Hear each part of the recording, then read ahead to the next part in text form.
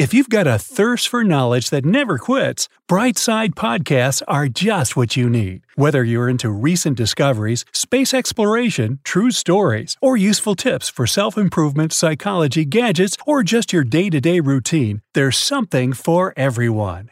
Here are 9 hurtful things parents tell teens, other than the biggie. Hand me your keys. You can't have the car for a week. Seriously, being a parent isn't easy, especially when your child reaches puberty. And adolescence is no walk in the park for teens either. That's why this can be a turbulent time for both parties involved. What can make the situation better and help you both come out with your relationship intact is if parents avoid saying the following things to their kids. Spoiler: what looks like a harmless compliment can actually do some real psychological damage in a teen. But first, be sure to hit that subscribe button and ring the notification bell to join us on the bright side. Now, here's the first thing not to say. Don't do that. You see, most teenagers are rebels at heart, so they'll do exactly what you ask them not to do just to prove a point. Child psychologist Dr. Ariel Kornblum confirms this. She explains that focusing on teaching your kids how to do something appropriately is way more effective in this situation than using restrictions and forbidding something. So, whenever your teenager proposes another crazy scheme to you, don't yell "no" right away. Just offer them another idea with a casual "and what about this?" This way, they won't have any obvious reason to rebel. Plus, they may actually change their mind after seeing other exciting opportunities in front of them. Number 2. As long as you live under my roof, you'll follow my rules.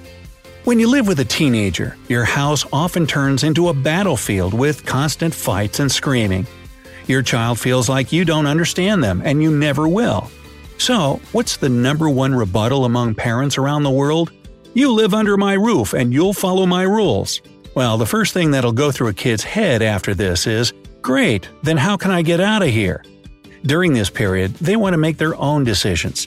So, if they can't live by their own rules at home, they'll try to figure out where they can. Dennis Boncher, an author and founder of the support group network Because I Love You, says that parents often use this empty threat to scare their children. But they have to be careful, because a teenager's rebellious nature can interpret this phrase as a direct guide to action. Number 3. Come on, don't be sad. Even when you're trying to show support for your teen who's feeling a little depressed or anxious, your phrasing can do more harm than good. This is a time when their hormones are doing all kinds of crazy things to their body and emotions. That's why you should be their safe haven, where they can come for support and understanding. And of course, your door is always open, the loving parent that you are. But according to parenting expert Cheryl Gould, by saying something like, "Don't be sad," you dismiss your kids' real feelings and teach them to suppress their emotions instead of working through them. So, whenever your teen feels depressed, ask them what's wrong and give them an opportunity to talk it through honestly without judging them. This will definitely tighten your bond and help you build a trusting relationship. Number 4. How could you do this to me? Whenever something bad happens, parents often ask their teens one question: how could you do that? And according to the experts, it's not the best thing you can say. Greg Chapman, a psychologist and clinical manager at Strategic Psychology, explains that teenagers rarely do something out of a sense of obligation to their parents. And that's why this argument will most likely not work on your child. Instead, they'll think that you're trying to make it about you when they're the one having a crisis. Chapman suggests that the best way to deal with the problem is to help your child truly understand the consequences and the impact their actions have on others. This will make your arguments valid and, therefore, make your teenager listen. Number 5. Find your passion. Well, there's nothing wrong with encouraging your children to find their niche in life. However, when said frequently, this innocent phrase can turn into a ticking time bomb. Jeff Lycan, a motivational expert and author of Adolescence is Not a Disease, says that the pressure to find this one thing that they would love to do for the rest of their lives only makes teens more stressed and anxious of making the wrong choice.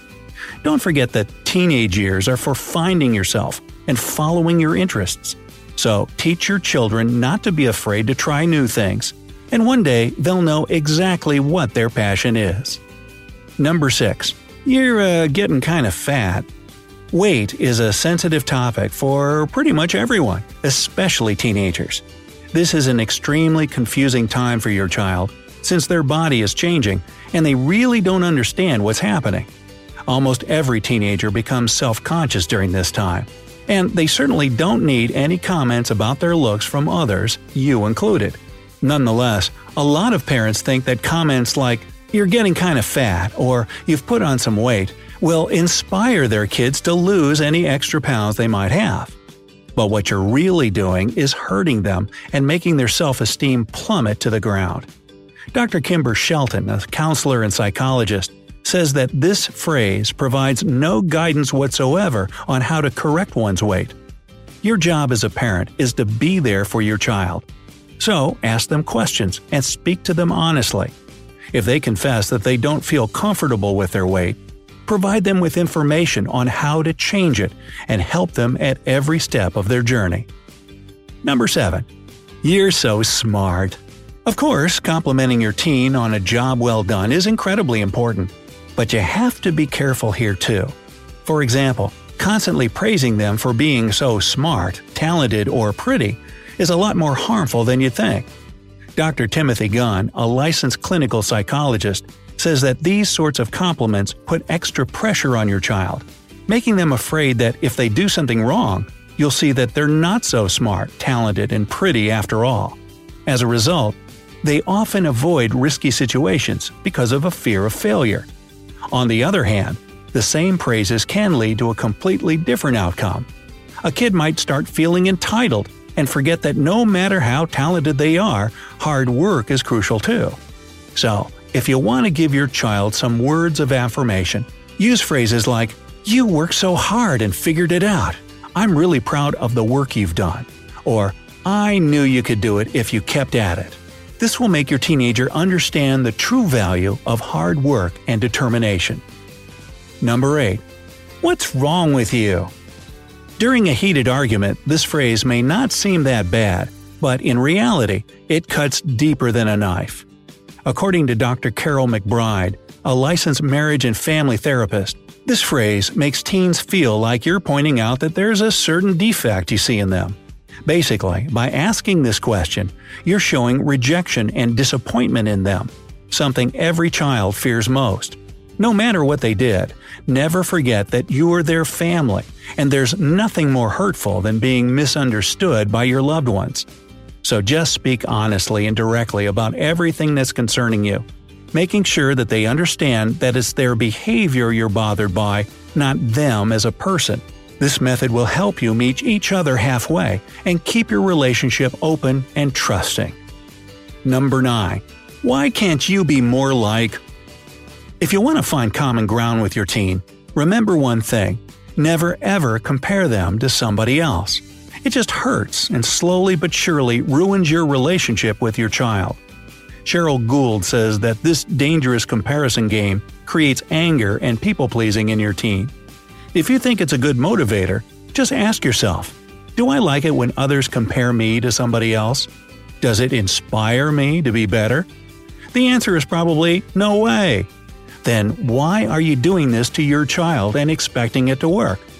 Learn to appreciate your kids as they are, instead of desperately trying to change them into someone they're not. And if you want your teen to do something, just say it as is. There's no need to compare anybody here. Words to live by.